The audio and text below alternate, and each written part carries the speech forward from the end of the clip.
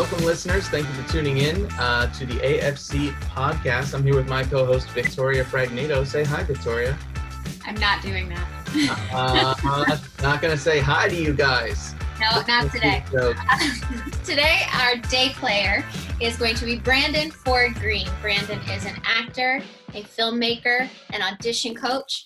You may recognize him as Richard Pryor from I'm Dying Up Here. He was on an episode of Episodes. And he also is a filmmaker. He wrote and directed and starred in the film Good Grief, which you'll be able to see on Amazon Prime, and we'll give you all the fun links and stuff like that afterwards. He suggested for us to watch the indie film Rachel Getting Married. So we'll talk about that later on the show too. Of course, and I just want to remind everyone too that while you may be watching this on YouTube, you can also watch this on Apple Podcasts or Google Podcasts, and by watch I mean listen, because those will be audio-only versions. But if you do want to watch some of the stuff that we will be putting on here or watch us talk, we are on YouTube. Just find that link. We'll be out here. So, Rachel Getting Married is very cool. Mm-hmm. It's a very dramatic film. Yes. Drama films they're basically the core of a lot of movies. Drama is a very general genre. I don't know. Do you have like a favorite dramatic film? Because I mean that narrows it down to like maybe there's like 20 movies that aren't dramatic. Yeah, I mean, it really is such a wide range of, because like if I think like the movie The American President is a drama, but it's not. There are funny moments and lighthearted moments, and I don't think it's quite as heavy as this film is. So I mean. Yes, they all fit into the drama category, but I mean, it's such a wide range of. I mean, a film is very different when you say, and this is when you Google the film Rachel Getting Married, it comes up as a drama/drama. Right. Drama. There's nothing else. There's no action. It's not also comedy. It's not funny at all. No. It is just a drama. Very heavy movie with a lot of heavy subject matter, and sometimes you're just in the mood to watch a movie like that. I was not, so this movie was a little tough to get through. I'm not gonna lie. It made me anxious because the way it was filmed made me anxious, and I think the last time I felt like that was The Joker, but I can't really think of another movie that really like made me anxious. But the way The Joker was filmed too was it also like I was unnerved. I was like watching it in the theater, and I felt like I wanted to like check my phone or look away or do something else, but like, you can't because you're in the theater. But watching this movie, there were points where I paused it and I was like, I need a second, and I would walk away. I think it's, because it's so real. And when films do this, like, there's no fantasy, there's no magic. It literally is just very straightforward slice of life situation. Well, it's a very heavy slice of life situation. You can see the awkward things coming down the pipeline, and you're just cringing because you feel like you're in the middle of it. I know I didn't pause it through the film because I felt uncomfortable, but I was definitely fighting. I had to put my phone down a lot because I was like, I need to distract myself from the awkward moments. Yeah, it's tricky too. I mean, there's no pausing real life, and there were parts of this movie that you feel like you're in the room with them and it's real life. So the most awkward points, and we'll get into this a little bit more later, I really like instinctively. It wasn't even like I thought about it and I was like, I need a minute. It was just like, no, and I paused and I like made myself lunch and came back to it. But it's a very heavy movie. Some movies are just so heavy. And I feel like right now, especially with quarantine and all that stuff, I know when we first got into quarantine, I couldn't watch anything heavy, and I didn't want to watch anything new.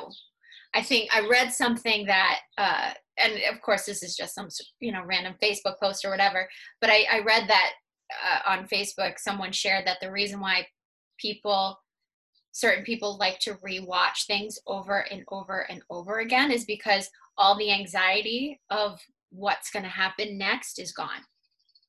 So that they feel comforted because they know what's coming next. And I know at the beginning of quarantine, I definitely was doing that. Now that we are on the podcast and we're doing that, I'm having to expand my horizons and watch certain things that I've never watched before and watch new stuff. And I'm starting to finally like watch episodes of shows that I've never seen before. But I could definitely feel that and watching, like I was watching Upload. I was feeling anxiety in that. Watching Dead to Me, definitely felt anxiety watching that. What's up? Upload is a new show on Amazon, and it's created by Greg Daniels, the same creator of the American Office. I don't know if he's also connected with Greg Daniels is connected with the British Office, but he's definitely the American Office and Parks and Rec. And so essentially in Upload, your consciousness, when you die, you have the option of having it uploaded to a digital realm. So you're still alive, just kind of in this digital afterlife. And there's this whole, was this person uploaded pre-thoughts and stuff? So I was getting anxiety watching it. And of course, Dead to Me is just... just can't. That show, you can't stop watching it either. I would know. I haven't started, but oh my god, watch it. Upload sounds really cool. I mean, I'm into anything sci-fi, and you throw that at me. But by the same guy as The Office and Parks and Rec, is it a comedy? Is it? It's definitely funny, but there's some serious. It has, because it's not taking place in an office or in City Hall in Pawnee. It's definitely got some more drama to it. Black Mirror did an episode like that, and it's one of their most highly rated episodes. I believe it's called San Bernardino. I want to say that's what it is. And it's about these people that are uplit, and you don't know it at first. So spoiler alert, I just ruined the show for you. No, what?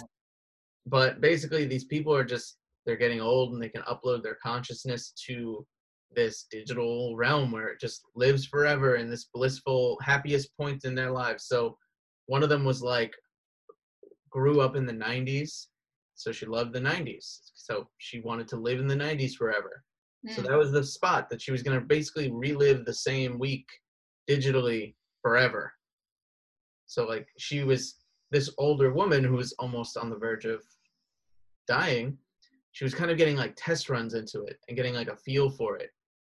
And you follow these two characters that one of them is just trying to test it out before she dies to decide whether or not she wants to do this, or, just die and let her spirit go on and that's it. Mm-hmm. And then the other character who's realizing that she is one of these people already in it. And she's like, oh, because they make you forget that you've been uploaded into this thing. Oh. So she's like, I'm what? I'm dead? No. How long have I been here? It's fucking wild. But that's Black Mirror. Black Mirror also is one of those shows, they came out and they said, we're not filming anything for a while because all of their shows are about post-apocalyptic, world-ending scenarios where countries fall apart. Mm-hmm. And that's not appealing right now during pandemic times. As you said, it's tough to watch stuff like that. I personally haven't been watching a lot of shows at all just because I like to immerse myself. So when I watch something, I'm very zoned into it.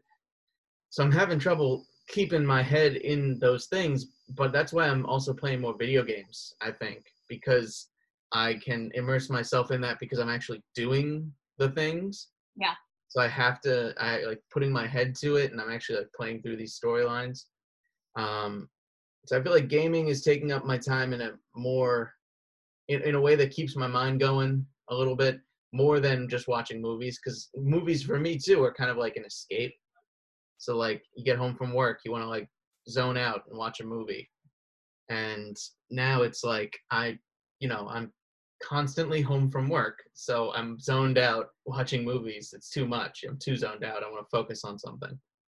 But yeah, I liked Rachel Getting Married too, because it's not only is it this big movie with a bunch of big names in it, it's also just an independent film. It's a little smaller scale, Yeah. um, which I think independent movies sometimes too are chances for bigger name actors to take on roles that they normally wouldn't. You know, Anne Hathaway, who was Catwoman, and she's in movies all the time, big Hollywood movies. She played this really grounded role, so it was cool to see her in a different kind of light. Because I'm used to her just wearing spandex and running around. I mean, I think it's, that is something that's appealing. That's why a lot of indie films will get bigger name actors to sign on to them, is because it's a role that they can really sink their teeth into. And sometimes, with the bigger budget films or with the really, A-list movies, they don't always get that. They don't always get the chance to really flex their acting muscles and do something that's kind of out of the box for them. Yeah. So, I've heard from crew members as well, where you have a crew member who is somebody that might be a very skilled camera person who can shoot things and make you see visual stories in different ways, but they get hired on these massive productions, like let's just say a Marvel movie, just for the sake of it, because that's one of the largest consistently happening type of movie. They're exactly what to do and how to do it to the T. There's no room for error. There's no room for change, because all of the decisions about these movies were made like 4 years ago, and they're drawn by artists at this point. And you could probably watch the movie imagine having like a book of all the storyboards and just doing like a flip book and just panning through all the images. Now you just need the voiceover, and that's the movie right there. Basically, stop motion of all the animated parts. But those movies, they're so decided upon in advance, you don't get the freedom that you get when you make an independent film. I think that's sometimes lost. And I like working on independent films, because you can, in the moment, be like, oh, this isn't working, let's change it up and do some interesting different stuff. Maybe add a shot, take away a shot that doesn't make any sense. Especially with something like Rachel Getting Married, when it's one location essentially for most of the film. It's one location. Like even the wedding is happening at the house. Like it's not like they're going elsewhere for it. So at that point, when films really lock into a location like that, I have a feeling that the actors and the director and the cinematographer, everyone can really kind of take ownership of that space and really feel like they're a part of it. It's not just the set we're going to today because we have to shoot a scene in the house. It feels a lot more, they feel more comfortable, I guess. Yeah, you get used to the environment too that you're in. Mm-hmm. So I mean, if you spend a lot of time, and this happens more with TV shows. So if you said, hey, let's talk about Full House, I know exactly what the inside of their house looks like. I can tell you how, when you walk in the front door, there's a staircase to the left, and you walk through the living room, and there's a back area behind the couch, and then you go into the kitchen, and that's where the kitchen is, and then there's an upstairs staircase. Like, I know that layout of that house because I've seen it for seasons. Yep. When you're in a movie and you spend one scene in a room, you might not get so soaked into that environment, but when you spend the whole movie in there, in one house, or literally in one house, you begin to learn what it's like to be the character in that setting, which is really cool. It lets you soak into it and be immersed in it a little bit more. I loved and didn't love watching it, I guess because of the time that we're in. But I just loved all of the intimacy of it and how you felt like you were really there. Yeah, I appreciated too how the actors really felt like I was getting like their best performances. And some of the actors too, I didn't even know who they were, but they were phenomenal. I loved because Bill Irwin played the father, and he's famous for clowning. He's fantastic. I remember watching him on an episode of The Cosby Show when I was a kid, and Bill Cosby brought Rudy and a bunch of her friends to see a clown, and it was Bill Irwin. And he didn't have like the face paint or the bright red nose, but his physical comedy was phenomenal. He's one of the masters. And then to see him in this role as this father, I love watching actors jump mediums like that, especially when you have theater actors going from theater to film, because in theater you already feel like you were in the room with them. You have a little bit more of an intimate connection. But watching them transfer from being like this bigger than life character that has to cross the footlights of a stage to reach the audience member in the last row, now there's a camera up in their face and you can see all of the inner workings, and I just love that. Yeah, I think this I usually stay away from saying stuff like this, but I think this would work really well as a play, this movie. Oh yeah. It would very easily be adapted to be a play. I mean, just because it all takes place in one spot, it's easy enough to manage, I suppose. Yeah. But, usually I try to stay away from that. I don't think everything needs an adaptation into every medium. You know what I mean? No, I agree. As you know. As big of a nerd as I am, I don't need to see Avengers take place on a Broadway stage. So Spider-Man, get it together. No, Spider-Man needs to go home. He did. He went home. He went home with a couple broken legs and broken arms multiple times because he kept falling off of that fucking rope.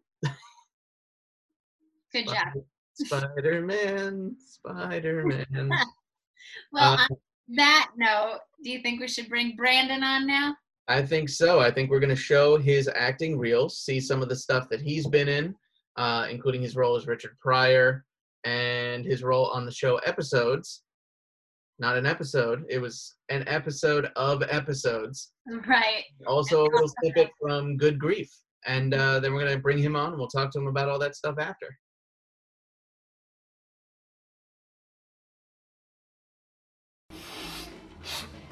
You know Ali? Yeah. Float like a butterfly, sting like a motherfucking bee. See, that's the game, Jack. This ain't no Bob Hope, motherfucker. You feel me? I feel you. They want that sting, man, that knockout punch. They don't want to see a nigga dance. This ain't some Cotton Club bullshit. This is motherfucking comedy, man. So you gotta hit him. You hit him motherfucking again. You gotta keep hitting him until the motherfucker go down. See, my daddy was a boxer. It's like moves, man. You see this shit right here? Yeah, I'm seeing it. Damn motherfucking straight, you seeing it.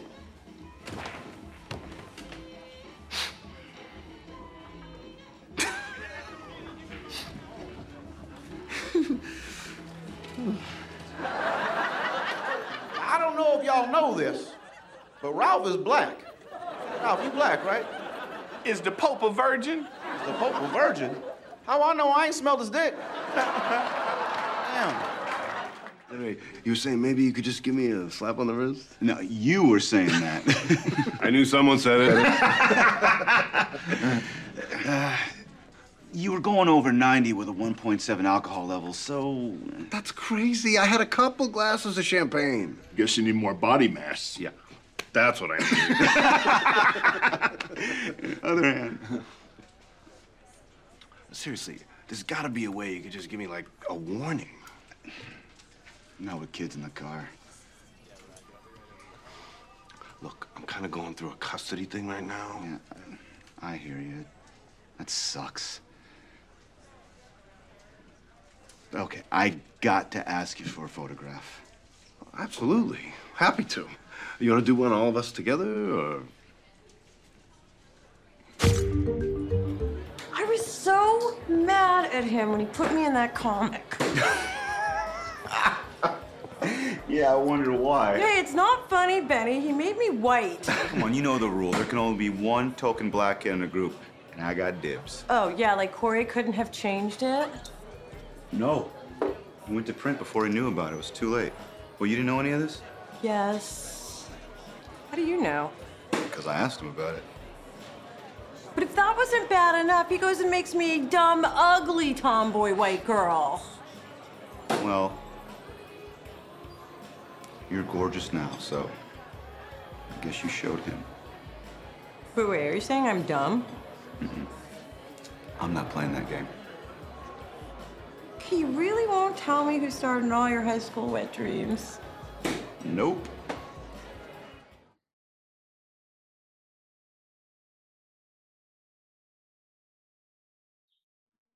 All right, and now we have with us Brandon Ford Green. Brandon, thank you for joining us today. Yeah, thanks for having me. So Brandon is a filmmaker, an actor, an audition coach, extraordinaire, all the wonderful things. So Brandon, why don't you tell us a little bit about how you got into the whole acting, filmmaking business in the first place? When I was a kid, I'll give you a quick version of a long story. When I was a kid, my dad was an acting teacher, and he was my first acting teacher. So I started when I was 6, and it was just to fool around as a kid. And then I got out of it for a while, and when I started high school, I wanted an easy A, so I took drama, as I think most people do. That's the trap. And I realized, oh, I'm not bad at this. And then I decided to go to a conservatory, and after that, I just kept going because I loved it so much. Nice. Well, how did you decide to start creating your own stuff? I mean, you made a film, Good Grief, which is awesome. I love that film. Yeah, oh, thank you. It was an idea I had many years ago. I was in a sketch comedy group, and I wrote this sketch about the Peanuts all grown up, and that was inspired by actually by an article in some local newspaper about the musical Rent. And this person hated the musical Rent. It was just a scathing interview or a review. And I thought it was funny the way he wrote it, so I kept it. And he compared the characters in Rent to the Peanuts characters. And then there's this whole Chris Rock thing on SNL where he's talking about the Peanuts characters on the news. So I kind of took those two ideas and made a sketch out of it. But it was too long, and someone said, oh, you should make a play out of this. I've never written anything before, so I tried to write it as a play, and it was terrible.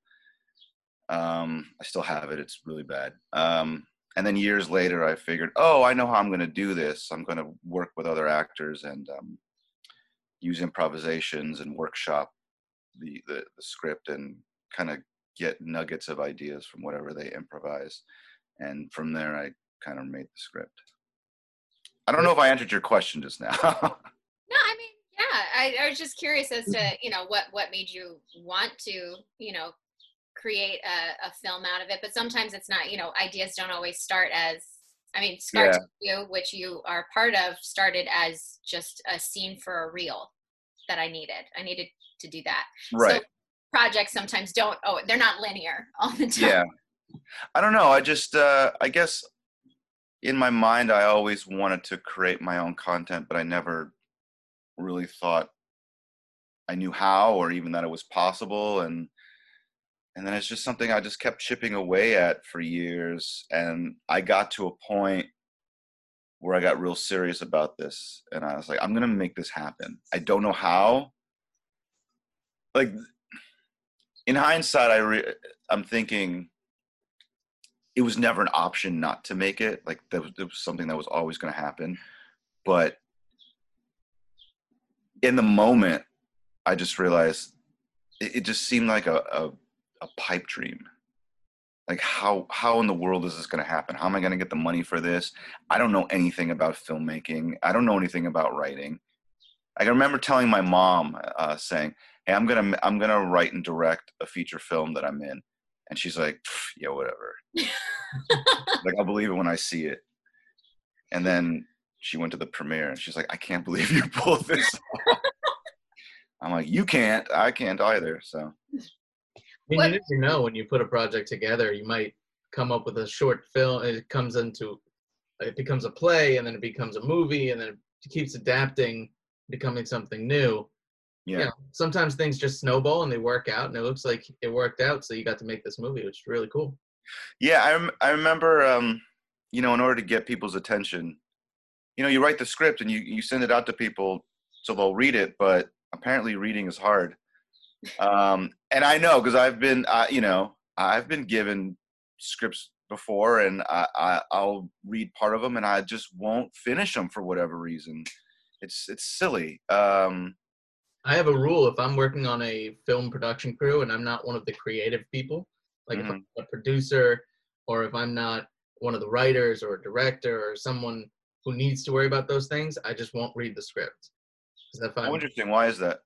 It's because sometimes you read the script and then you get an idea of like oh, I'm hooked into this terrible script now, and it's not good sometimes. Oh. And sometimes too, you might read it and get your own picture of it in your head. And then as a camera person, camera, you maybe need to read the script so you know what the stuff you're trying to convey. But when you're a camera assistant, you can kind of get away with just doing your crew-related work, getting that done, and you get to focus on that one thing, make sure you're doing everything right. There's a lot of technical aspects. You want to make sure you do everything right. Yeah. But when you're also in the headspace of like thinking about creative things, then all of a sudden you see the director making decisions, and in your brain you're like, I would do this differently. I would make this movie differently. But maybe that's just me because I do play both sides and I do a bunch of different things. But I try to just keep my focuses on one thing during production. So I try not to do all. Yeah, I've run into the danger of that on both ends where, I would show someone my script and then all of a sudden they had their ideas and would try to revamp everything I was doing. And I'm like, no, that's not what this is. And that's not what I need your help with. But they were so adamant about trying to make it the way they wanted to make it. Yeah. And on the flip side, this happened to me recently. Someone who I had worked with previously really wanted me to play this role in this movie that they wrote. And they sent me the script and were like, let me know what you think. I'm like, okay. So I started giving them my feedback of the script, but they didn't want my feedback on the script. They wanted my thoughts on how to play the character, but that wasn't specified. And they got real upset with me. Like, I know what I'm doing and I'm a professional and this, that, and the other. I'm like, look, I thought it was odd that you asked my opinion in the first place. But anyway, that's a whole other situation. Well, so is that why you ended up deciding to direct Good Grief yourself instead of getting an outsider to do it, or? I don't know. I wasn't against the idea of having another director. I knew the world so well, and I had directed short films in the past, and plays in the past. I started directing when I was like 16. Not a lot, but here and there.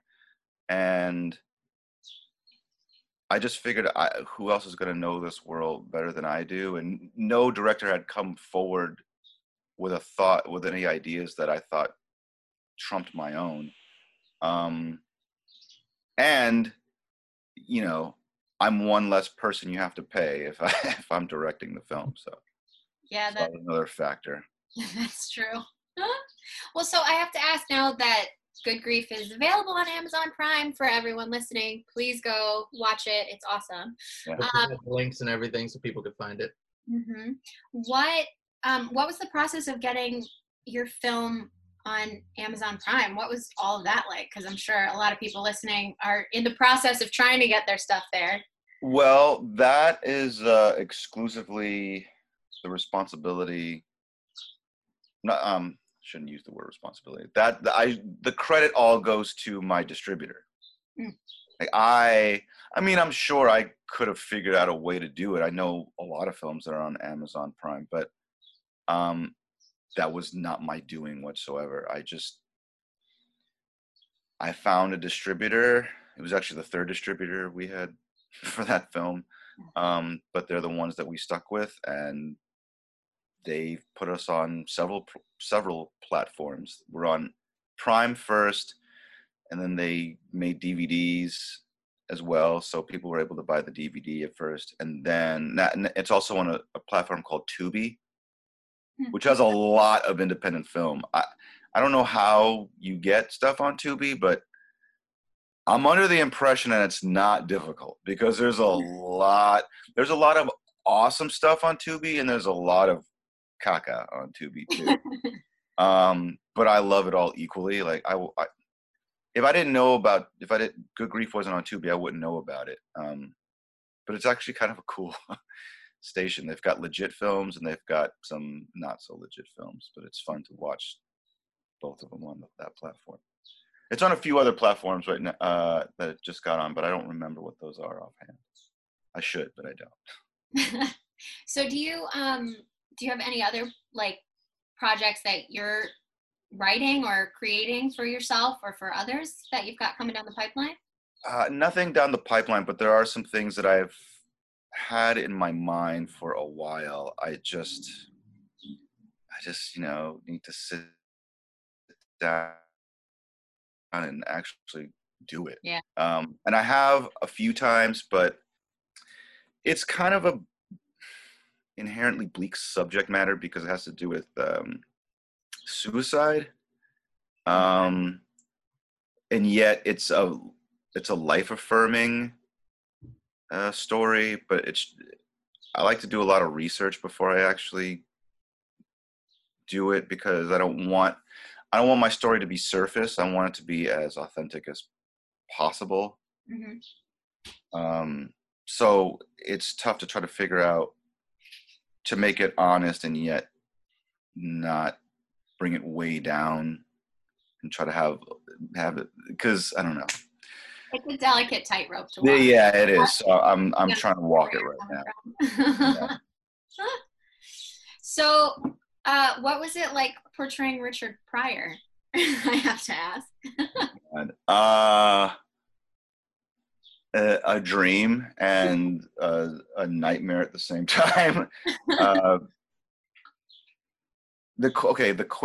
quick version of how I even got that role is a friend of mine is a casting director who actually cast Rachel Getting Married, funny enough. She also cast I'm Dying Up Here, and she asked me to do a play reading. Sorry, not a play reading, a table read. And I thought I was just filling in for someone who already had the role, and it turns out that they hadn't found anybody. And I left the reading, and then I got a call saying, I don't know what you did in there, but they really liked you, and they want you to come in and audition for it in a couple days. So I locked myself in my apartment and worked on it. And then I did the audition, and the next thing I know, later on that day, I have the part. So I find out about this project even existed on a Thursday. And then the following Wednesday, I'm on set in costume and hair and makeup, and I'm doing crowd work in front of like 70 extras and the entire main cast. So in that sense, it was really terrifying, but I really didn't stop to think about what a dream role it was or how difficult it was. I just realized that I had big shoes to fill, and it was portraying a man that means a lot to a lot of people. Mm-hmm. And I just wanted to do it justice, and that's all I could think about. And I didn't have time. There was no, if I had an extra week, I could have dived a little deeper into it, but is it dove? I don't know. Yeah. Grammar. Yeah, you know what I'm trying to say. So yeah, but I'm glad I got to do it at all, and I got to do a second episode as well. So that was very fun. cool. Yeah, that's pretty quick, and I'm surprised that the film or what is it, a show? It's a series. It's a series on Showtime. They were so they had been looking for someone to play the role. I mean, what I'm told is they were looking for about 4 months, and they couldn't find anybody. And then out, and then all of a sudden they're like, "Hey, we're filming next week. We need somebody." Yeah. So in a sense, if you think about it, it's like, well, he's good enough. Put him in there. But, not at all. Come on. But no. But they were really sweet. Actually, the creator of the show came up to me one time. I mean, anyway, he came up to me during the shoot and was like, "Brandon, you're a. Can I curse on here?" Yes, you can curse on here. Okay, so this is what he said. He's like, "Brandon, you're a goddamn godsend." I'm like, "Really?" he's like, oh yeah, we didn't know what we were gonna do. We had been looking for somebody for months, this, that, and the other, and everybody, the producers and the director and the rest of the cast, they were super complimentary. So Very cool.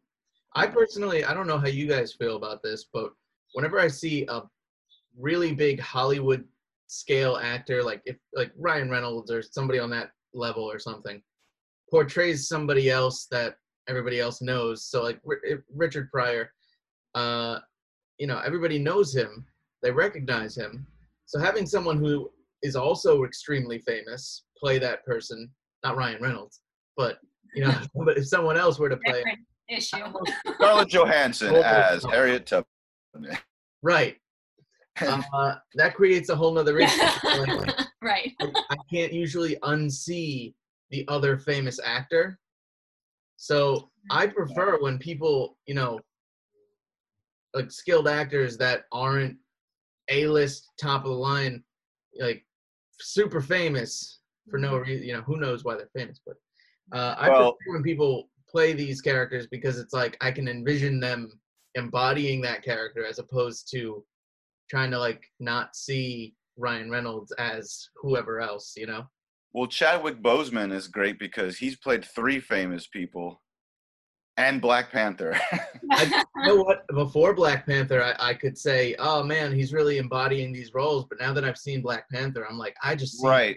I just see the Black he Panther. got in at the perfect time because he just knocked 3 real famous people out of the park before anyone really knew who he was. So now it's kind of going to be tough for him to do that again. But who did he play? He played Jackie Robinson and Thurgood Marshall. And who was one other famous person? I just see the King of Wakanda now. That's all I see. So yeah, Marvel did that, and they kind of all those actors, any of the Marvel actors, I can't see them as anyone else. Now I watched the movie Extraction with Chris Hemsworth the other day, and he's not playing anyone famous, but he's playing like a military guy, and I'm like, that's just Thor with a gun. Yeah, he looks exactly the same. He didn't do his hair different, nothing crazy. Maybe if an actor changed their appearance or something, but sometimes it's like I just want to see someone embody a character and me forget that, oh, that's such and such actor. It's like Hugh Jackman playing Wolverine. That's how he got famous. Before that, he was playing Curly in Oklahoma. Right.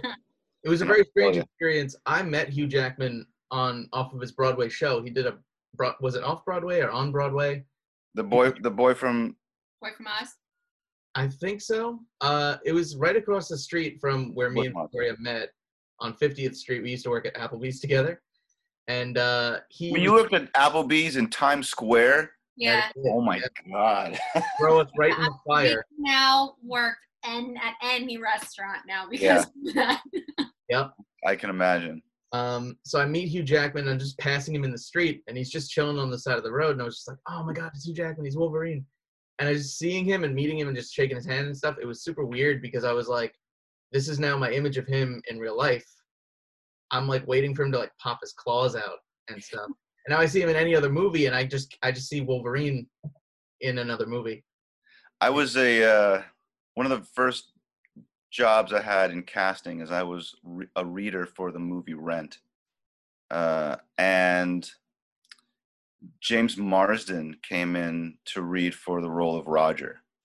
And by the way, had Adam Pascal not gotten the part, I don't know this for a fact, but I'm pretty sure they would have given it to James Marsden because he was so good. But I saw him at a Baja Fresh one day. And I'm sure people used to coming up to him and saying like, are you Cyclops? Were you an X-Men? But instead I came up to him and I said, hey, did you audition for Rent? And he goes, yeah, how do you know that? I'm like, I was your reader.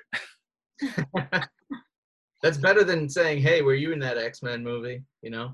I like to go up to people that I know are famous for one particular thing, but giving them credit for something completely different that most people don't even know about. Like, I met Berry Gordy one time, and everyone was praising him about, his music with Motown and working with Michael Jackson and Stevie Wonder and all these people. But me being me, I said, I really appreciate the fact that you produced the movie The Last Dragon. And he was like, oh, thank you. Well, he's probably going to remember you as opposed to the 6 million other people that say the same thing over and over. Yeah, probably. Yeah. Victoria, you name drop now. Oh, We're name dropping over here. Let's do it. No, I've only actually met like 2 famous people, and I was fangirling super hard, and this is how much of a nerd I am. I love the TV show MASH. And when I first got to New York, I worked at Kleinfeld Bridal. Wayne Rogers, who played Trapper on the TV show, and he would come in every once in a while, and I worked up in customer service, and I'm flipping out. I'm like, oh my God, it's Trapper. I don't know what to do. And everyone's like, it's just Wayne. Why are you freaking out? I finally got one of the fashion directors to introduce me, and he's like, you could just go introduce I was like, I can't. I'm going to freak out. And he finally, I introduced myself to him, and I was like, I love you on MASH.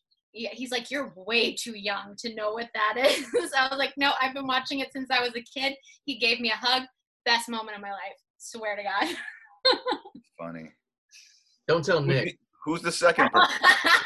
Don't tell your fiance that that's the best moment of your life. Nick's proposal, second best, Right.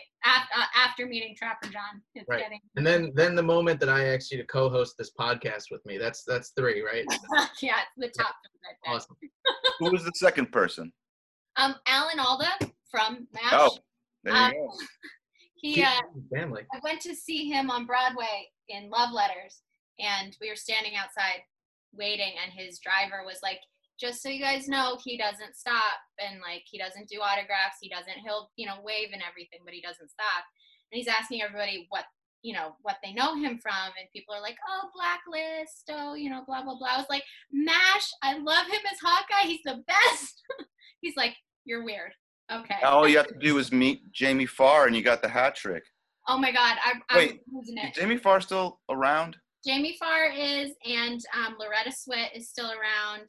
Gary Berghoff is still around. Alan Alda. Are you a fan of the movie? I like the movie, but I watched the TV show first. Sure. So I'm a little attached to that, if you couldn't tell. So watching the movie afterwards was a little jarring for me because I didn't realize, especially because Gary Berghoff is in both. Right. Oh, that's right. So that's also a little weird, but they're both really, really good. And it's interesting to watch how the TV show started to drift from what the movie was as it got further along. Yeah, the Korean War is the longest war of all time, according to MASH. So Brandon, we're name dropping and stuff, but tell us a little bit about episodes too. You did an episode of Episodes. Is that fun to say? Is that like a set joke that everybody on that set goes like, oh, doing an episode of Episodes, aren't we? Probably it wasn't when I was there, but whenever I would mention that I did episodes, someone would say, episodes of what? I go, really, are we going to do this on first joke? Yeah, I worked on episodes. It was cool. I'd never, usually, it was a one-day thing. And usually, if you're just a day player, the star will introduce themselves to you and you block it out, and, they'll do a little chit-chatty stuff with you, and then they'll go off and do their own thing. But I remember we rehearsed the scene, and then afterwards, Matt LeBlanc comes up to me and goes, hey, you want to run lines? I'm like, yes, television legend Matt LeBlanc, I would love to run lines with you. Sure, Joey, I would love to. He was really sweet, and he's actually, if you think he's funny on TV, he's way funnier in person.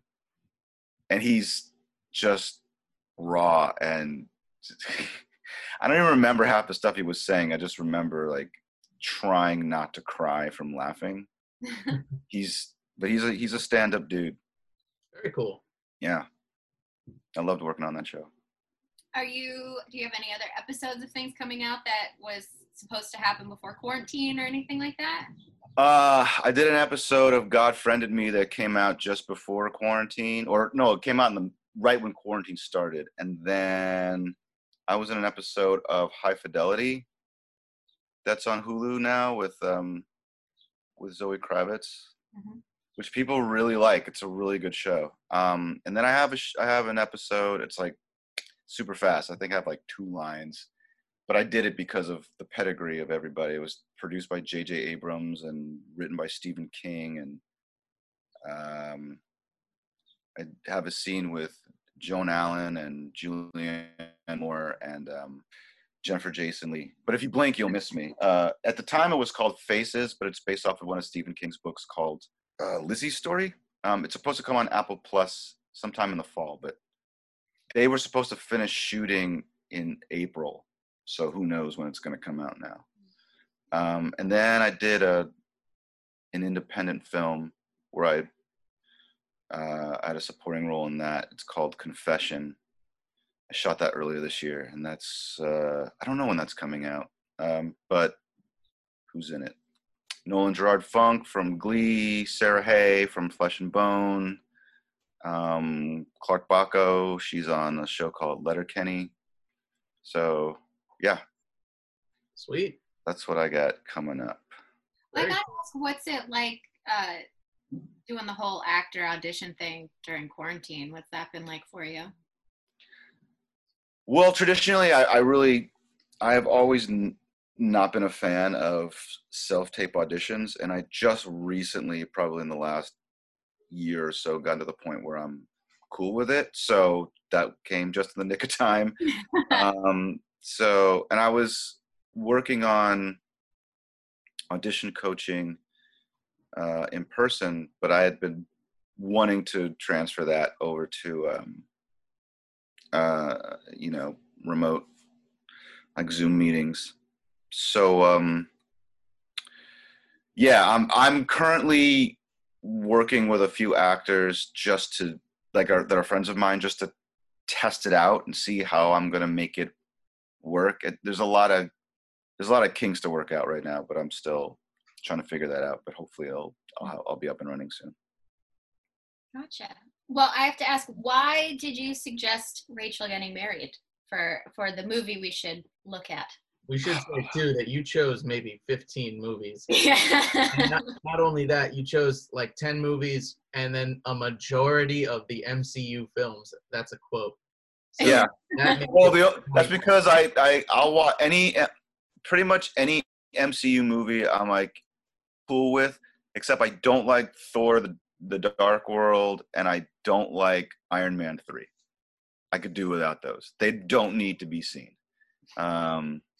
I like Iron Man 3 for what it is. I dislike some stuff about it. I like some stuff about it. If there had never been another Iron Man movie or MCU movie, I would have been like, this movie's amazing. But when you see all those other movies, you're just like, eh. Yeah. Iron Man 3 would have been phenomenal in the 90s.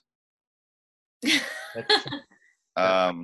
But Rachel getting married, I remember seeing that movie in the theater and just being transfixed.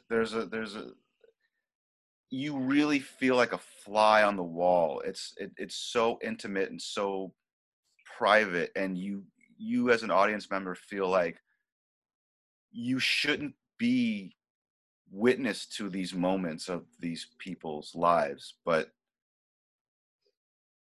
you snuck in the back door and you're trying to stay as quiet as possible so as not to disturb them.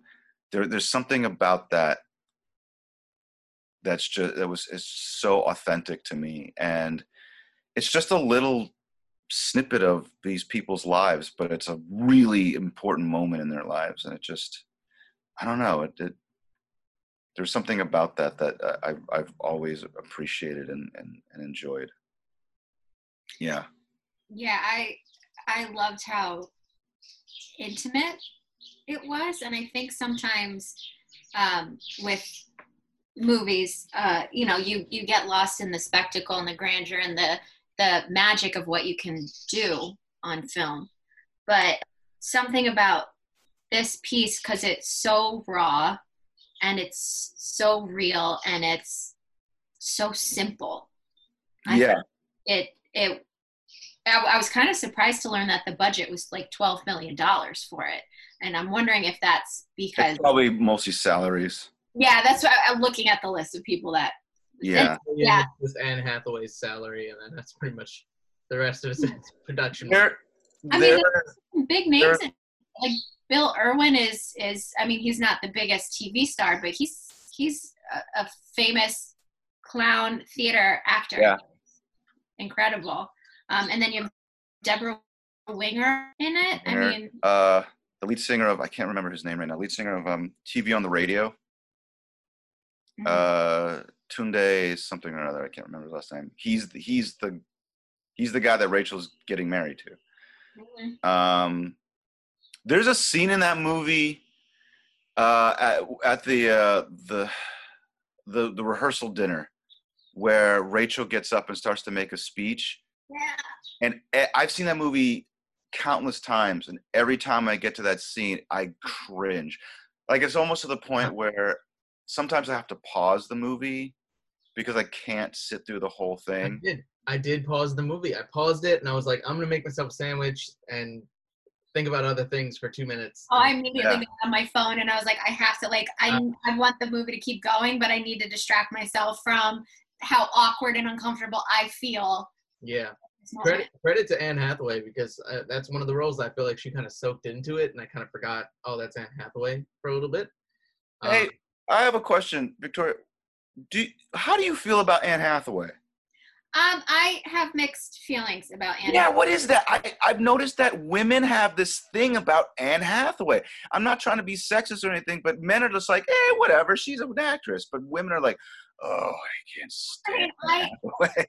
I think she's extremely talented, for sure, and I think she does the work and puts into it. But I think there's something about her and like the way she really campaigned for her Oscar and stuff like that. And I think maybe, honestly, I completely can understand, like, she was amazing in Les Mis. She was one of the only good things about that film.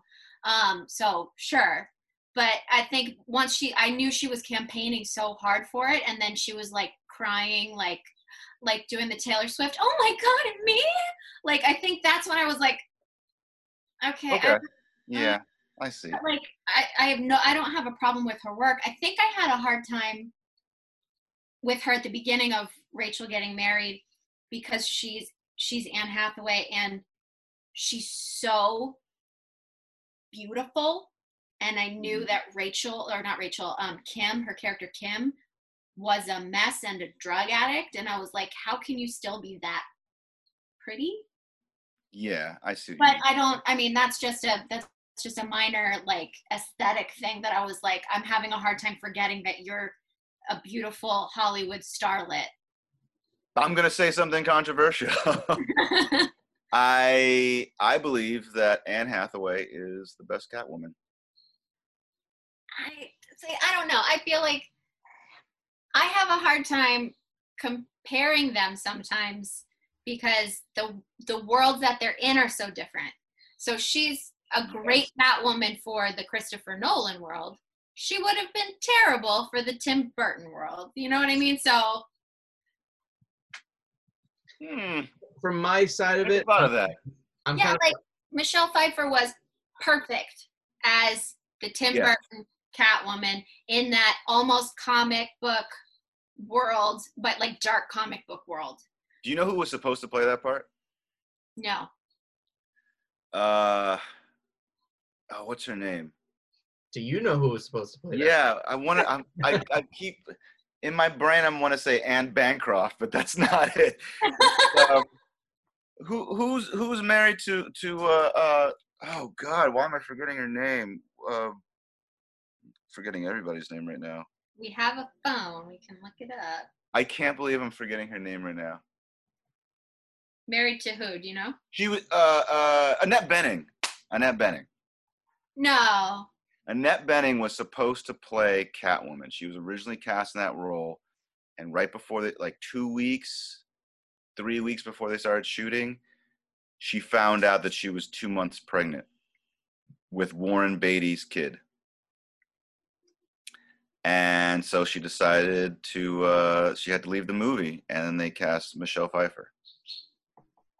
It's funny because in the other Batman movie, Sean Young was supposed to play Vicky Vale, and she broke her leg or her arm horseback riding, and she had to bow out, and then they put Kim Basinger in the role like a week before they were supposed to start shooting. Hey, sometimes you don't have a cast lined up a week before you're supposed to shoot, and then all of a sudden you're Richard Pryor. Yeah. This is true. Actually, in my movie, somebody else was supposed to play Pepper. And I don't know, like 2 weeks out, we found out she couldn't do it. And I had already cast Rachel True in another role. It was a day player role.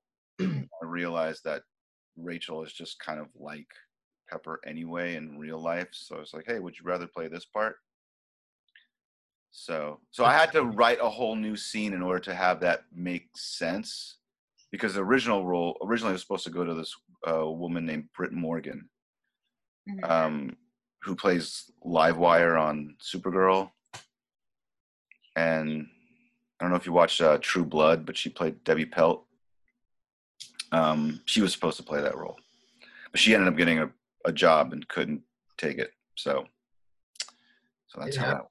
I've been in that scenario where when I first started my company back in like 2016, first thing we wanted to shoot was just a random fight scene, because we were like, a bunch of guys. We were like, we have a camera now. Let's have everyone beat the crap out of each other and film it. So we choreographed this whole fight scene. The lead actor, his name's Mike LaMarca, he did all this choreography, and he worked with his trainer. They broke the whole scene down where him and the other guy were supposed to fight each other. And then like 2 days before, the guy got into a car accident. Oh no. And he just wasn't unable to do it. And he's fine, but he wasn't going to be able to film a fight scene. And we were like, we already have all this stuff in place. We should just do it. Do we know anyone else that can quickly learn the choreography? So Mike called up one of his buddies that he's known for a very long time and just said, hey man, I know you can do backflips. Can you also do fighting stuff? And he was like, yeah. So he came on board, and it came out really great. I think we eventually gave it the title Inevitable, just because no one speaks during the whole thing. They just walk in the room and beat the crap out of each other. It just seemed like a powerful title to say, like, it's inevitable that these two just fight. There was no film based around it. It's just a fight scene. But the fact that we put in all this time and effort into the choreography, and not only were they choreographing how they were going to fight, I was choreographing how to film. And this new guy was super tall. And that created a couple issues with, like, when he flips him over at one point, I couldn't be in that spot because he's a foot taller and he would have kicked me in the face. Which I have to protect. I have to protect my face. So yeah, man, that's your moneymaker. That's the moneymaker. But not behind the camera. But it creates a lot of issues when people put a lot of time and effort into all the pre-production, building up to the production, and all of a sudden it's just snapped away. Yeah. And, that's basically what coronavirus is doing to every single film production right now. Slapping it in the face. Yeah. I've actually been enjoying the time off. It was funny because right when the holidays were over, I took a short. I went to Los Angeles to visit friends and family. And I was going to be out there for 2 weeks. And then I ended up booking 2 jobs and had to come back. So it was a good problem to have. But at the same time, I was like, oh God, I wish I had some time to just relax, because I had been working so much throughout the holidays on this other side job that I have. And then I went right into these acting jobs. So I didn't really have any time off. And now I've had 2 months off. So yeah, be careful what you wish for. Yeah. Where are you now? Are you in? I'm in Brooklyn. Oh, okay, cool. Yeah. I was gonna say it's a good thing too that trying to see the positives and all this crazy negative. Is that we have this podcast now. We were gonna start filming it in person, and then coronavirus happened. But now it's enabled us to start it on Zoom, which is still cool, and to open up our world to people that are in other states. Yeah. So there's people in LA that we're going to interview somebody soon that's going to be in LA. So it's kind of cool because normally we wouldn't be able to have that person on. So that's seeing a positive in all the negative. I guess my fear is that I really hope that, as cool as this is, I really hope that this doesn't become the norm. I'm glad I'm happy for it to be an add-on. But I prefer, one-on-one or rather in-person interactions. Well, I have a feeling most people feel that way. I know like auditions tend to go they're starting to go more in the self-tape direction, even for theater, which is astonishing to me. That's weird to me. I can't, like when you put someone on camera, you can't guarantee that they're going to be able to cross the footlights in your 800-seat theater. Like there's a difference. But I have a feeling that now that it's kind of been forced on everybody, people are starting to miss the human contact, the in-person. And while it's great to know that this is here and we know how to do it if we need to, I don't think it's ever going to completely replace everything. I can't see that happen. Yeah, I'm sure you're right. I know it's hard right now because. But I think it's more of people, human beings tend to gravitate towards convenience, and if you don't have to like take a shower and get dressed, and people are doing these things without wearing pants now. Yeah. For the record, I'm wearing shorts. So. I'm wearing any pants. Wait, hold on. No, I'm just kidding. I am wearing pants. I'm just kidding. You're not wearing. Well, Brandon, thank you so much for swinging by and doing this podcast. I really appreciate it. I'm really honored that you guys would want me and ask me to. Thank you. Of course. You're amazing. I love all the work that you do. I love working with you. So, of course, I have you on this. And I'm looking forward to the next installment of Scar Tissue. Thank you. I'm looking forward to see what we all do with it, what we might come up with. So it'll be fun. We'll see what happens. Yeah, time to get that pre-production stuff done. We do. Have the time. Well, thank you again. We're going to share all of your links and everything so people can watch Good Grief. They can see the reel. And we're going to talk a little bit more, Jim and I, about Rachel getting married. Thank you for suggesting that. Yeah, absolutely. Thanks for having me again. Thank you, Brandon. All right. Bye, guys. All right. Well, thank you to Brandon Ford Green for joining us today and for suggesting Rachel getting married. I had heard of this film. I think I was in an acting class, and it was acting for TV and film. And one of the monologues that someone suggested for me was Rachel's monologue from her AA class. And I loved it. I didn't end up picking that one, but every time I would hear the name of the film, I would be like, I need to see that because I love that piece so much. And now I got a chance to see it, and it's wonderful. It is a tough watch right now in this climate, but it was really good. Yeah, it's not like it's a virus or anything. It doesn't have anything to do with what we're actually going through with like quarantine. It's just such a heavy movie that you don't want to think about that right now. You're locked up inside, you're quarantined, you're dealing with real world problems. You want to watch any movie with Seth Rogen. That's what you want to watch right now, because you just hear him laugh and then you laugh too, because his laugh is so ridiculous. Very any comedy, lighthearted, fun stuff, that's what you want to see right now. Heavier movies, I'm not really looking for them, though I did really enjoy this movie, and I'm glad I did watch it. Mm-hmm. Yeah, I feel what you're saying when you say totally not the right time to watch this movie. Nobody coming on this podcast is suggesting fun comedies, though. Everybody's got their favorite movie. You know, there is some I drama. don't know. Jill gave a nice here when Harry Met Sally. That was a Romantic comedy. I'll give it that. Yeah, I very, agree. but everything else has been a little heavier or. Quite a bit. I might have to go to one of our next guests and be like, "You got a comedy for me? Like, come on." I need something light, please. Late in the mood, please. But Well, this Rachel movie, Getting Married was kind of my fault. I picked it out of the 20 million movies. Yeah. That I read. Brandon did suggest like 12 movies, but you chose that one. I'm glad you did, though. I'm glad I saw it because it was also, I think it came out in 2008, right around the same time that The Dark Knight came out. And then shortly after, Anne Hathaway, a couple years after, I forget when The Dark Knight Rises came out, where she played Catwoman.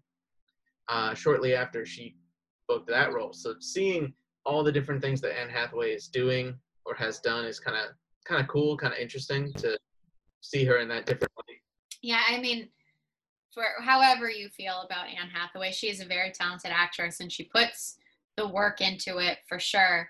I think I read an article recently about women embracing ugly performances. And I think, because there's, this whole, double standard for women and how they, there's a level of beauty they always have to be, but like some of the best performances are when you get, they're ugly and it hurts and, they're raw. And I think it was hard for me to see Anne Hathaway like I said to Brandon, because she is so beautiful. And it was hard for me to see her in this role that is so raw, and it's just like it's an open nerve, essentially, is what her character of Kim is. She doesn't know her place. She doesn't know what to do with her after her hugely traumatic and tragic past. People do not realize that too, in terms of like women playing quote unquote ugly roles, and it's not really like they have to look ugly. It's not about that. It's about being realistic in terms of like when someone's going through something like a crazy crisis with their family and it's super emotional, she's not, keeping it together and shedding one strong tear. It's you're bawling, you're a mess. And you don't see that in a lot of movies. Almost 99% of movies that a woman cries in, she's shedding that one tear. She's crying a little bit. She might be super emotional, but she's still able to talk. I don't know about you, but family arguments for me, they're loud. They're intense. You don't just shed one tear while the other person spills out a dramatic monologue. Mm-hmm. So this movie felt really real because all these things were like, all these characters, you can tell they were all repressing all these emotions the whole time. And they were just exploding with it as soon as it couldn't take it anymore. Yeah. So it's kind of crazy to see that on film, and just credit to the acting performances for getting that across, because that's more realistic than the one tear. Well, and I think that in this film, it was so beautiful and real, and watching, they went, spoiler alert, Kim is a drug addict, and when she was 16, she ended up accidentally crashing her car that had her little brother in a car seat in the back, and her brother, she crashed it over a bridge into water. She couldn't get her brother out and he drowned. Since then, her parents divorced. I don't know if that was before or after, but her relationship with her sister has been extremely rocky, and she was only 9 months sober at the point of the film. And this is, years later, she's got to be close to 30 at this point. Her sister is getting married. So to have all of these unresolved issues and watching how all of this like explodes out for each different character it was so real. It was so realistic to watch, one character, her father is overly, caring and concerned, and, the other sister feeling like, this is my day. Can we not talk about Kim for 5 seconds, kind of a thing. And when the scene with her mother was so wrenching. I think too, having Anne Hathaway, who is on, I would say, just in terms of like how famous she is, in terms of the other actors and actresses, you might recognize a couple of them, you might know them, but no one has the same stage presence or people like, she's like a household name, huh? Name recognition. Yes, everybody knows Anne Hathaway. So when you have all these characters just trying to live their lives, and as soon as Anne Hathaway's character walks in the room, she takes over, and no one can think about her dad can't think about anyone else. She's just all about her. Even though the movie is about Rachel's wedding, it's difficult because I think having that dynamic too, where she's the most famous person on set, aids that in a little way, in an interesting way. It's still her acting performance that really brings it home, but that's kind of gets it off to a good start in a way. Mm-hmm. But it was just so heart-wrenching to see how all these people deal with the fact that, Kim is still part of the family. She just has an addiction that caused the death of another member of the family. That's really heavy. Yeah, that's crazy heavy. And I think too, everybody treated her like she was the black sheep. And that was, I think, her biggest problem throughout it was I don't know if she had expectations, her character, when she was going to get out of rehab and come back to her family life, and if everybody was just going to go back to normal. It's kind of like coronavirus, where you're like, I don't know if there's a new normal. We're not going back to the same thing. It's going to be different. Yeah. I mean, that's for sure the situation. But I think, that really hit home at the point when she's having the fight with her sister before she runs off and takes her dad's car. And she says, at this point, I could be Mother Teresa, but it's still my fault that Ethan's gone, and I don't know who I'm supposed to be now. Yeah. It's got to be really hard of like, how do you move on from that? How does the family move on from that? I don't know. I personally have never been in a horrible enough situation than that, so I can't imagine. But it's tough. I don't know what kind of research Anne Hathaway did. Does she go to these meetings and try to meet somebody that, as an actress, would you go that far to get the character right if you were playing that role? So let's say you were cast in this role and you were going to play Kim. Would you try to find somebody who was a drug addict and accidentally, killed their brother in a car accident? Like, that's crazy. I can't even imagine approaching someone like, hey, I'm going to be in a movie and I'd love to talk to you about your brother. You gotta definitely, that's a delicate situation. You have to walk that carefully. I'm sure there was research in like what are AA meetings actually like.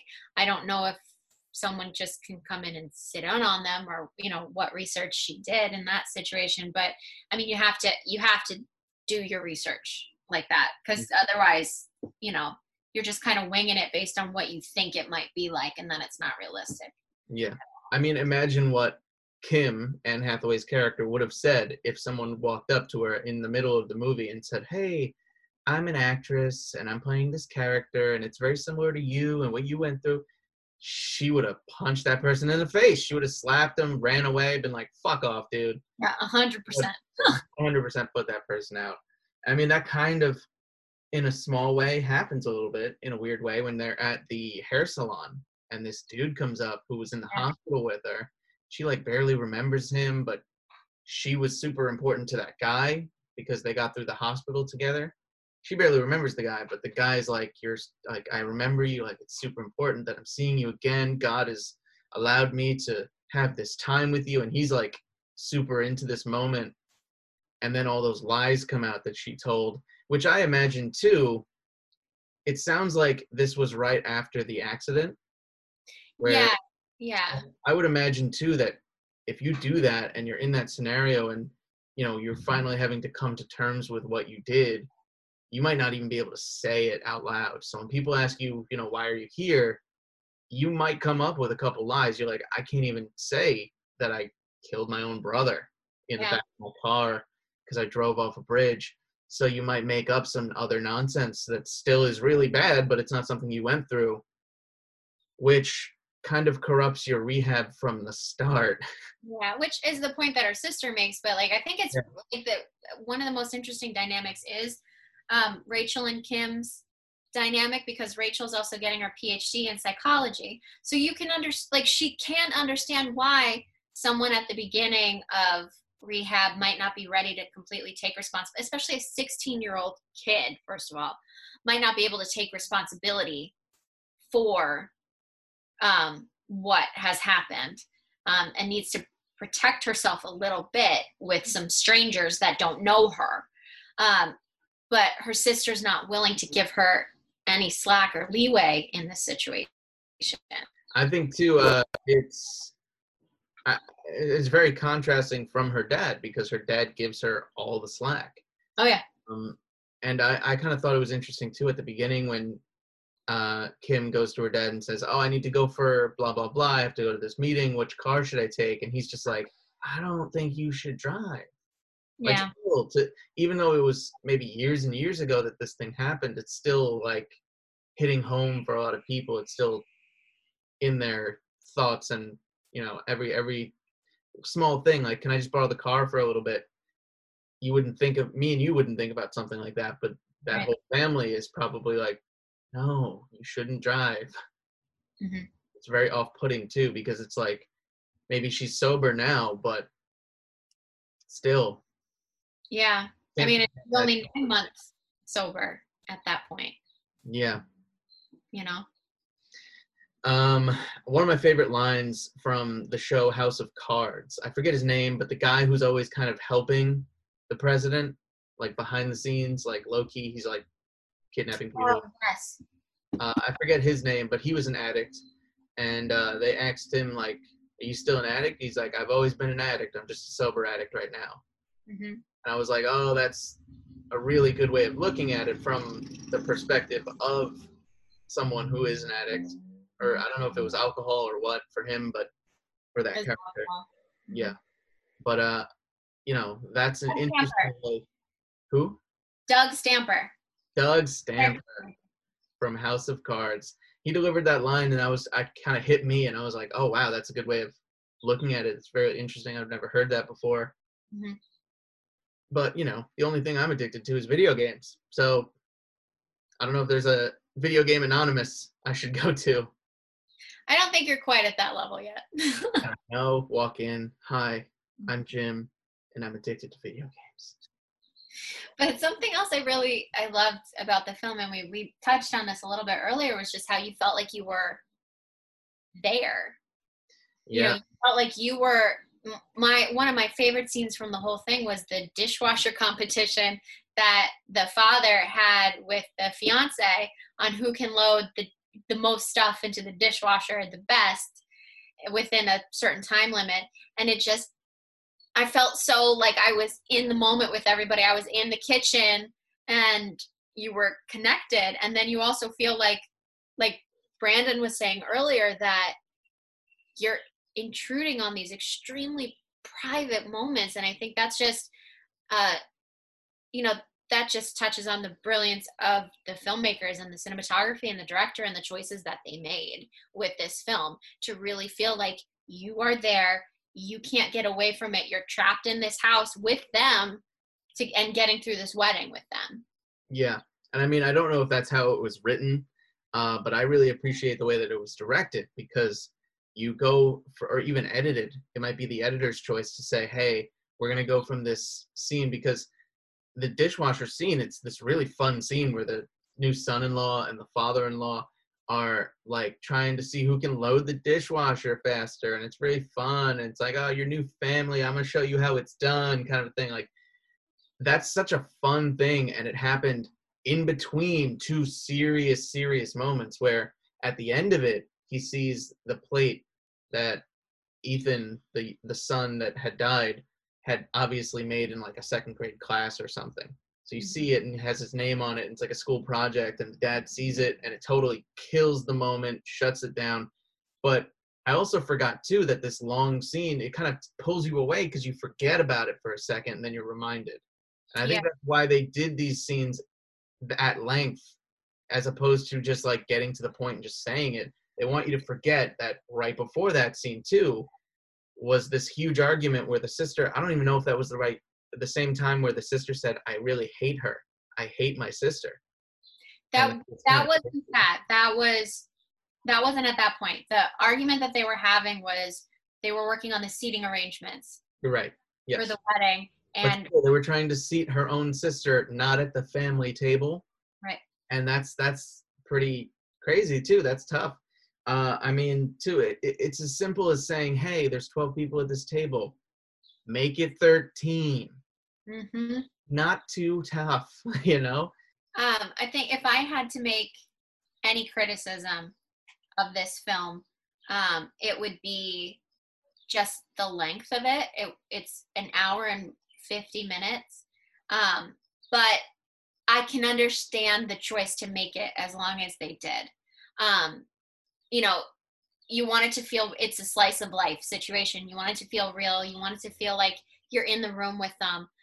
So in these longer scenes and these longer moments where it feels like there's just air there, that's what happens in real life conversations, especially in uncomfortable moments with your family and things like that. So I get the choice, but I think they could have taken some of the air out, especially maybe during the wedding. I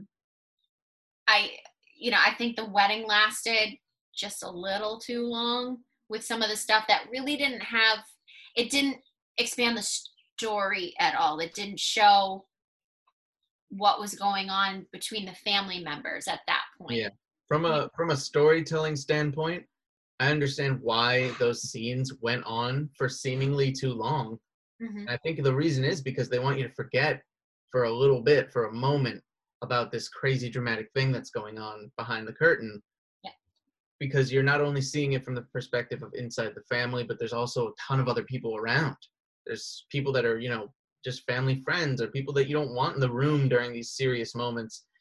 Anybody that's ever gone over a friend's house as a kid, like you probably went to a friend's house and the mom just starts screaming at the kid for not cleaning their room, and you're just sitting there like, please stop this.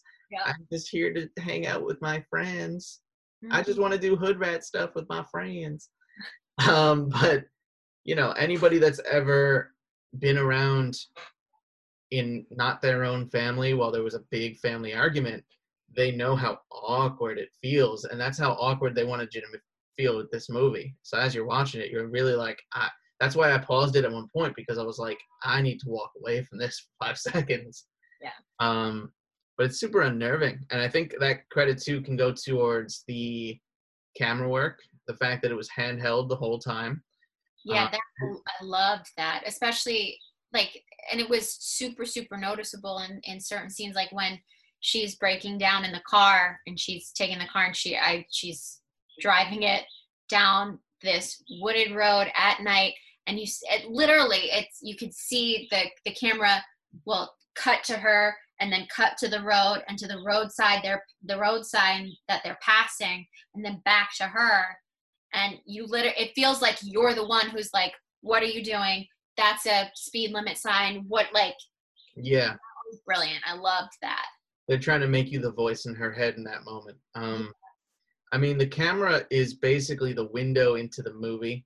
And it's a weird way to say that, but it kind of gives you perspective on different things at different times, where even the characters of the film might not get that perspective.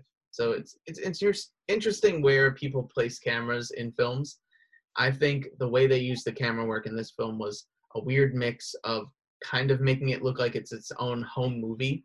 Like, yeah. If there's a extra family member there, just filming it from the outside, and then all of a sudden things get more serious and they hop into these really dramatic things where no one else is involved. But there's parts of it too that are filmed, I think to an extent of being like a home movie, because there were parts in the opening where she comes home from rehab, and I noticed things that like right away, like as a camera person, where they were filming from inside out a window and everything was super blown out outside the window. Mhm. It basically just means that they weren't using the proper filters on the lens. But when it comes to big productions, that's probably a choice to do Yeah. that. And the choice was probably to try to make it more look like a home movie of sorts, that like you're in it, you know? Because everybody remembers too, when you grow up and you have home movies, you look back, they all look like that. They all look like dads holding the camera in a stupid way. Mhm. And they kept going to that one army guy. I forget what his title was. Specialist. Yes. Yeah, the specialist, who I think was the groom's brother or something. He was a military guy, and the dad kept saying, "We're glad you're here, and we hope you're here for good." And I kept thinking, is he saying that about this random new son-in-law that he's having, or is he saying that about his own daughter who's just getting out of rehab? Mm. And I kept relating it to that, because every time he said that, they would cut to Kim, and Kim would be like, Yeah. be hearing it like about herself. Hmm. I think that's interesting too. I don't know if you want to comment on her acting performance, which she did receive an Oscar nomination for. But I thought she was great. She was phenomenal. I mean, I think, acting, she's a solid actress, 100%. She does her work. She dives right into it. She completely, lets herself go to it. But I think, when a person receives accolades like that, they don't do it on their own. It's a testament to having, because acting is give and take. And if my scene partner doesn't give me anything, then I'm kind of left holding the ball. And, sure, hopefully I'm, strong enough and talented enough that I can still carry it. But if my partner is open and I'm open, then we can just pass the ball back and forth. So, and everyone in this cast was so open and so willing that it really helped her shine as much as she did. So literally anytime that there's a, best actor, best actress, whatever nomination, I think that it's also a testament to the work that their scene partners do with them. Yeah, that's why they get up on stage and they're like, I want to thank the people I worked with and all the thousands of people that made this film happen. Yeah. Anne Hathaway was one of many people on this set. Even though it was relatively small budget, it was only $12 million budget, I believe. Yes, $12 million budget. Brandon is right. It probably did all come down to salaries. It just, because it seems so simple and it took place essentially in the house. It could have. I mean, that's $12 million. You have a film like, totally unrelated, but you have a film like Paranormal Activity, which was filmed for $12,000, the very first one, and they filmed it in a weekend, and they just used all these camera tricks. They had, they planned it out way in advance, but the production only took like a weekend, maybe two, I forget exactly, and the budget was like nothing. It was literally like thousands of dollars, a couple of $1,000. And it just was a smash hit, and it blew up. They made like 5 more of them, and they were all terrible because they lost the magic of what it was to kind of have no money and just be like, independent film, we got to make the best of it. And they really did make the best of it in that first one. And, sometimes you're just not working with all the same tools. And when you can't get the greatest cameras, because this is certainly too, it's 2008 that this movie came out. There were better cameras. They're cleaner looking cameras, but I think they wanted to use cameras that made sense for this story, and that's why they used cameras and techniques that make more sense to tell this story. So can be appreciative of that. But I would also go to note that the budget for this film was $12 million, but it only brought in the box office $17.5 million, which $5.5 million on a big budget movie like that, not that much of a turnover. It's not a lot of money. That would be considered a flop. Yeah. Well, I gotta wonder too, was it widely released, or was it just released in certain independent Well, theater? I have the answer right here. The film was released in the U.S. to select theaters on October 3rd, 2008. The film premiered at the 65th Venice International Film Festival on September 3rd, 2008, so a little bit before that. And the film also opened in Canada's Toronto's International Film Festival on September 6th, 2008. And yeah, I guess it was select theaters, it looks like. I mean, I guess at that, like, are you trying not to, like, I'm not sure the thought process behind that. Like, are you trying not to make money? Like, I don't know. It's, I don't you know what it is? It's so expensive to widely distribute a movie. So remember when we spoke about Rocky Yes. way back when, 5-6 episodes ago? We spoke about Rocky. The budget for that movie was $1 million. The financial stuff that they needed to just market it and get it out there and distribute it, $5.5 million. So it's kind of crazy that it costs 5 times as much to get the movie just into theaters. No, I just think that that's part of the reason why people do feel disconnected from like award shows, and the viewership is down on the Oscars and things like that, not just because of all the, you know, the controversy with Oscars So White and stuff like that, but because like the films that they're selecting, while they might be worthy of Oscar nominations, the majority of people who are going to sit at home and watch the Oscars haven't seen them. They don't have access to them. So that, you know, I feel like it defeats the purpose a little bit. You can't complain that you're not getting enough people to watch your self-congratulatory award show if you're not even letting them see the films that you're nominating. Yeah, it's tricky too. I don't know what they're going to do this year because there's just straight up so far 3-4 months of movies that just aren't coming out. Yeah. So, you know, anybody that wins an Oscar next year, it's almost like a freebie because there's not a lot of competition. But I don't know if they're going to do Oscars or if they might just like lump 2020 into 2021 like that. Maybe they should, because there's only so many movies that came out. It might not make sense to do 2020 Oscars. I mean, as of right now, they're still planning on them with like letting, you know, films be released on demand first, and then as long as they have a theater date somewhere down the line, you know, they'll be okay. I don't know if that's going to become a regular practice as we move out of quarantine and get into a whole brave new world out there of how these things work. But, you know, I find it interesting when films like Rachel Getting Married, you know, they don't make a lot of money, but they're up for, you know, tons of awards and stuff like that. And not a lot of people know about it. Yeah. And when it's not super wide release, and I mean, it is on Amazon right now for like $4. So if you guys are listening to this and you're like, I don't understand any of this because I haven't watched the movie, pause this, go watch the movie, then you'll understand. But it's, you know, it's $4 on Amazon right now. I mean, I thought it was great. And I mean, you can watch it. I think it's on YouTube as well. Like you can rent it from YouTube for the same amount, I think $4. Yeah, it's tricky because you have independent films too. The best movie might not be a Hollywood production that the Oscars even know about.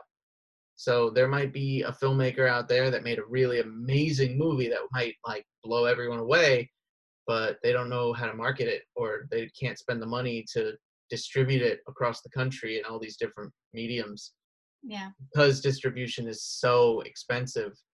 And I think that's where a lot of movie theaters are having trouble too, because they're a big part of that. They're a big part of the distribution, and they work with these massive companies and put out all these deals and put out ads, and advertising is so expensive as well.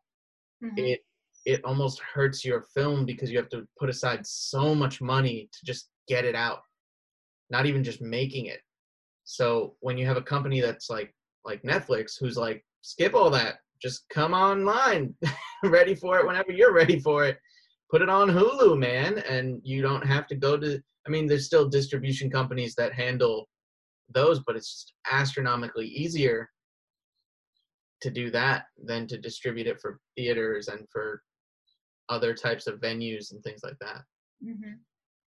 But I mean, hopefully we'll still be able to see stuff like this, you know, stuff like independent films will be more readily available on demand. So we'll be able to see movies like Rachel Getting Married, when they come out and when, they're making waves in the awards, because I hate when award season goes by and I'm like, I haven't heard of half of these things. Half the movies that get nominated for Oscars or win Oscars, I watch after the Oscars. Like, oh, they won or they were nominated. Cool, I'll watch it, Like Parasite, it won Best Picture. I watched it 2 months after the Oscars. Okay, well, thank you guys for watching. You can like, you can comment, and subscribe. Make sure to stay tuned for all of our different mediums between Apple Podcasts and Google Podcasts where you can listen, and you can also watch on YouTube. And we want to thank Brandon Ford Green for taking the time to join us today, talking a little bit about his experiences as an actor, as a filmmaker, and as an audition coach, and for suggesting the movie that we dove into today, Rachel Getting Married. This was the AFC Podcast. Thank you for joining us. My name is Victoria Fragnito. And I'm Jim Belizia. Thank you very much, and see you guys next time.